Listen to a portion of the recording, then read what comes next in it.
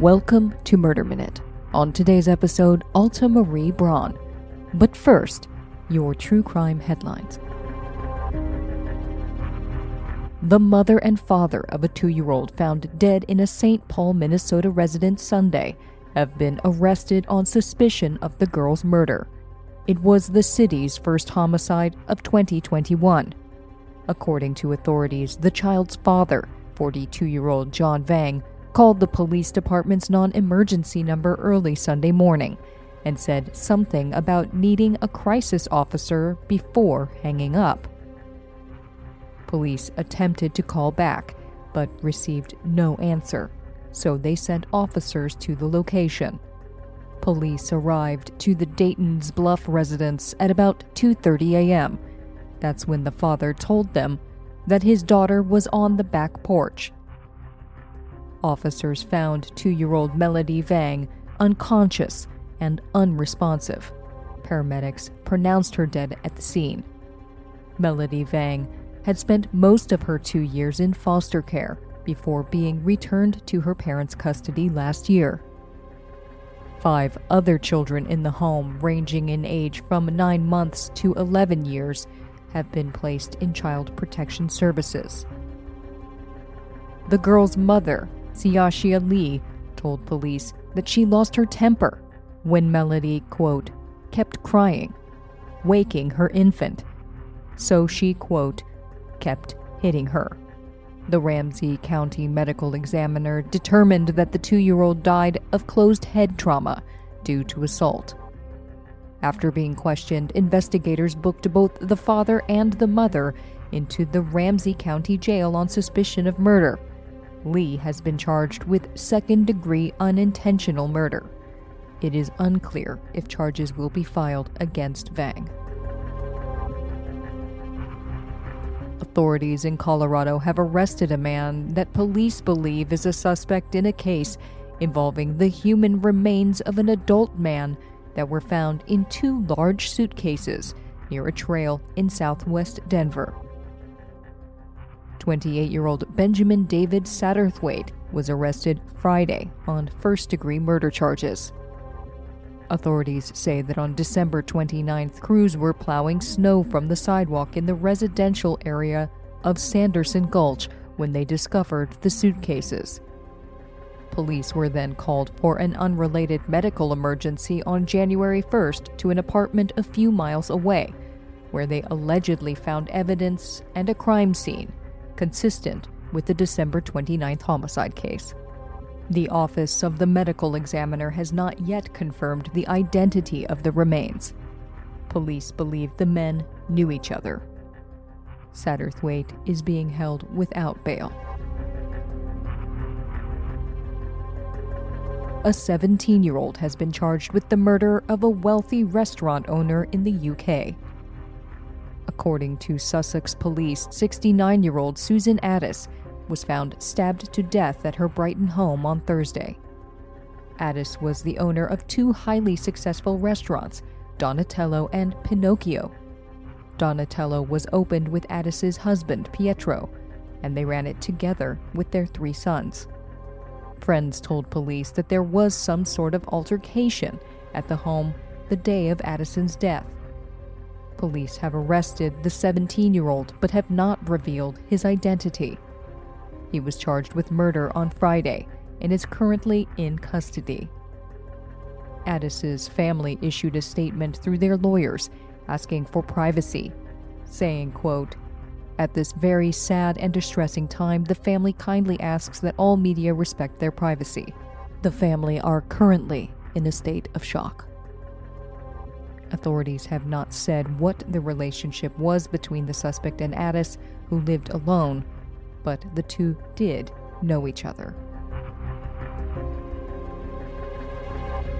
In Michigan, a Grand Rapids area teacher who was pregnant with her 3rd child was strangled to death by her husband. On November 16th, 32-year-old Amber Guchalar was killed at her home. Her husband, 35-year-old Richard Guchalar, initially told police that he found his wife dead in her bed. On Monday, he was arraigned on the charge of murder in Kentwood District Court. Bond was set at $2 million. Detective Tim Dickgraff said in a court filing, quote, "The death was declared a homicide by strangulation, asphyxiation. Richard was the only other person present in the home at the time frame of the incident that was physically capable of causing the injuries that resulted in Amber's death." The Kentwood School District said, quote, "Our thoughts and prayers remain with the family as they cope with this tragedy." Kuchelar's attorney, Chip Chamberlain, declined to comment. Those are your true crime headlines. Up next, Alta Marie Braun. But first, a quick break. This episode of Murder Minute is brought to you by Fight Camp. Do you ever just feel like you want to punch something? After the past week, I bet we all do. Have you ever wanted to learn how to box or kickbox from real fighters? If you're looking for a way to stay active at home, you need Fight Camp. Fight Camp brings the boxing gym right to your home with a mix of cardio and conditioning for a full-body workout. Fight Camp is made for beginners to experienced boxers who want to box from home.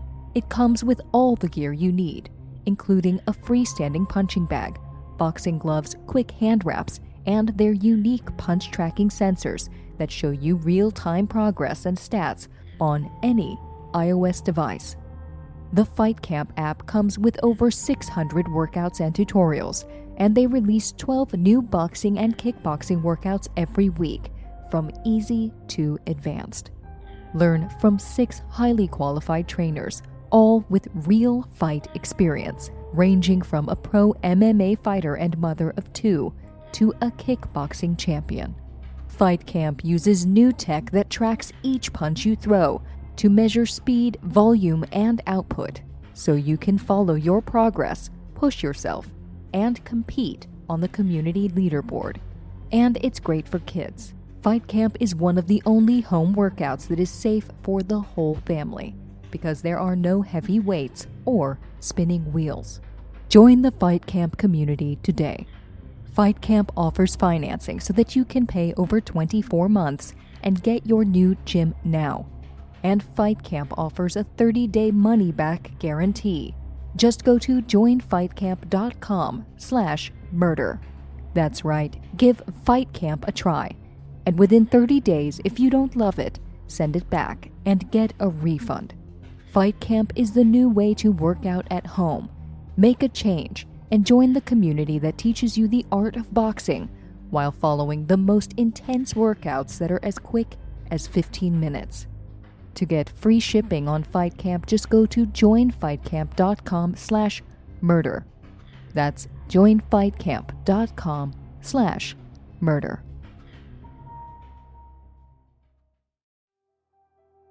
Welcome back to Murder Minute.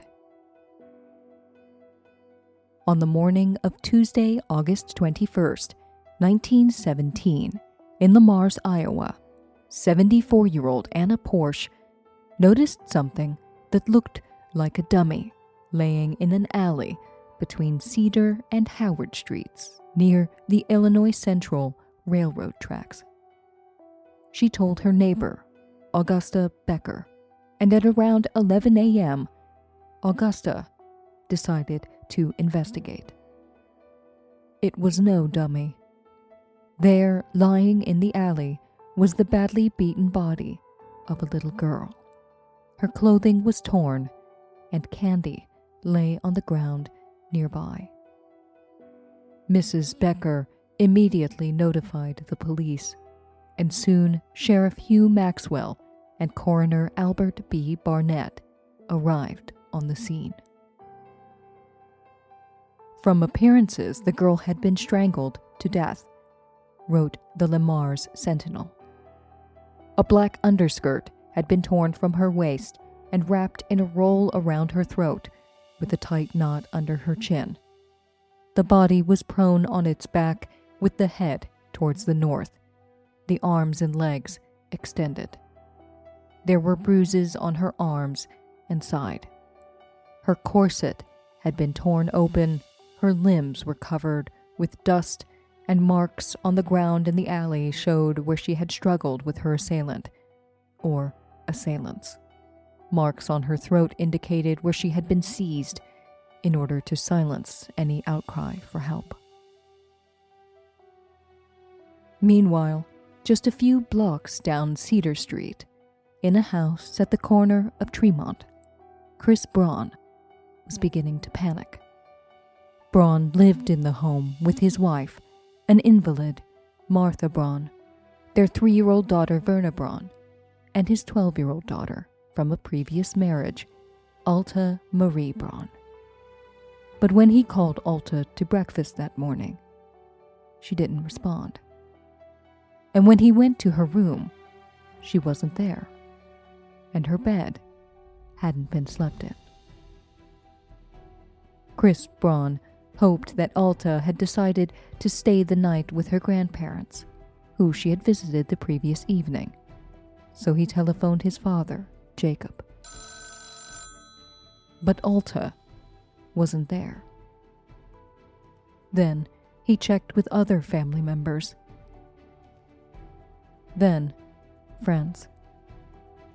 But no one had seen Alta since the previous evening. With nowhere else to turn, Chris Braun called the police. This time, he found her. The girl laying in the alley, just a few blocks from home, was identified as 12-year-old Alta Marie Braun. The girl's body was taken to the Beeley Undertaking Parlors, and an inquest was held. Chris Braun, the father of the girl, stated that she had left home at 7:30 o'clock that night to go to the home of her grandparents, living in the west end of town on High Street, wrote the Lamars Sentinel, and from there proposed to go to the merry-go-round, which was operating on Main and 7th Street in connection with the Robinson Show. The show was the Yankee Robinson Circus, which had set up a carnival in the business district. Alta and her friends had been excited to ride the merry-go-round. Her father testified that he had given her a dime to get 2 rides on the merry-go-round and then come home. The Lamars Sentinel continued. In the afternoon, her mother gave her a quarter, with which she bought some white stockings, which she was wearing when she was killed. She had a nickel tied in her handkerchief when the body was found. Braun said he arrived home himself at a little before 11 and went to bed, supposing the child was at home, as he said she had never failed to return at the hour she promised. Dr. Fetz, who examined Alta, described her condition at the inquest. Her face was swollen and blue, and there were black and blue marks on her throat and arms. She had also been raped. Alta Marie Braun had last been seen between 9:30 and 10 p.m. after she left the circus. As she made her way home, Alta stopped at the Vienna Bakery and bought a 5-cent sack of candy, the same candy that would later be found scattered near her body. She tied what was left of her money, a nickel, in her handkerchief and continued home, accompanied for a few blocks by 59-year-old Carolyn Adney. Mrs. Adney lived on Cedar Street too, between 5th and 4th Streets. They parted ways there, just 2 blocks from where Alta's body would later be found. The supposition is that she was waylaid on the track and dragged into the alley, which is dark at that point, wrote the Lamars Sentinel. The streets to the north and south of the Cedar Street crossing are well lighted. It is stated that S.B. Tingley, who lives near the track on that street, was awakened by a noise. He and his wife had retired. they thought it was someone running past the window. They heard no outcry. The coroner's jury issued a verdict that Alta Marie Braun was strangled by a, quote, person or persons unknown. Whereas we believe the sentiment of the county is that every possible means should be used to secure the arrest and conviction of the guilty party or parties, said the Plymouth County supervisors in the Lamar Sentinel. The county will pay the sum of $500 to any person or persons securing the arrest and conviction of the said guilty party. $500 in 1917 was equivalent to roughly $10,000 today. Lamar's police initially suspected that the murder was committed by an employee of the Yankee Robinson Circus.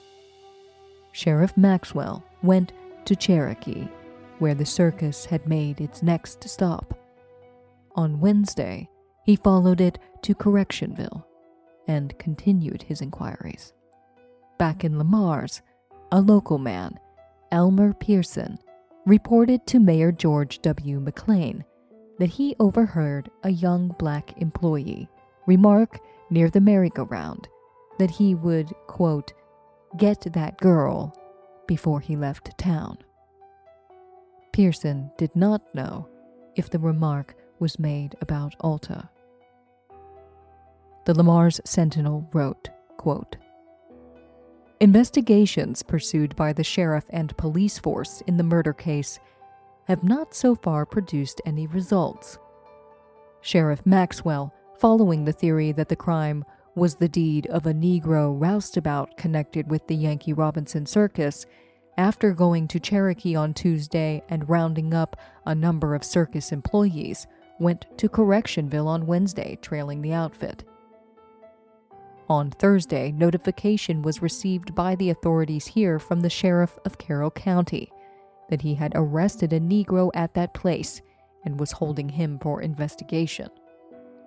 The Negro on examination said that his name is Edward Nelson and readily admitted that he had been employed with the Yankee Robinson Circus, but had left the show and said he did not know the name of the town where he was when he quit the job. He protested his innocence of the crime. Nelson was found washing his clothes at the river near Carroll and was arrested by a Northwestern Railroad detective. It was stated the man was washing blood off his overalls, but this statement was later denied by the authorities, and the man's statement that he was washing vermin from his clothing believed. Pearson, the Lamar's man who was credited with the statement that he overheard a Negro remark on the night of the murder that he would get the girl, failed to identify Nelson as the Negro who made the remark. Rumors spread that Nelson had been brought back to Lamar's and that there had been threats of a lynching. But they were unfounded. After questioning, with no evidence to tie him to the crime, police could no longer hold him.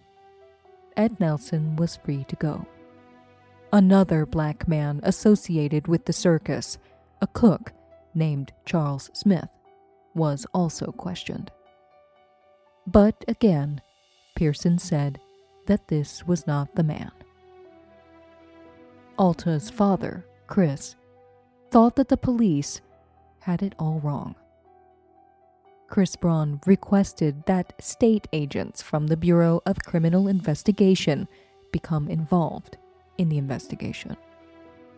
He said that he believed the killer was not someone from the circus, but someone local, someone who was familiar with the area and with his daughter's movements. On August 24th, 1917, memorial services were held at the Braun home. While preparing the body for burial, the undertaker, John Bealey, found a man's stick pin in Alta's clothing. It was the only physical evidence that Alta's killer left behind. He would never be found. Alta's funeral was conducted by the Reverend J.E. Benz. A large number of people attended, wrote the Le Mars Sentinel, and the casket was covered with floral wreaths from sympathetic townspeople. Alta was buried beside her mother, Lena Davis Braun, in the Riverside Cemetery in Akron. Then, later that year, 2 days before Christmas, Chris Braun lost his second wife. Mrs. Braun was stricken with paralysis in March of 1916 and had been practically helpless ever since, wrote the Le Mars Sentinel on Christmas Day, 1917. Last summer, she seemed to improve somewhat, but after the tragic death of her stepdaughter, she failed so rapidly that she was removed to the home of her father, where she might be better cared for by relatives. On December 23, 1917, just 4 months after Alta's murder, 38-year-old Martha Bulkin Braun also died.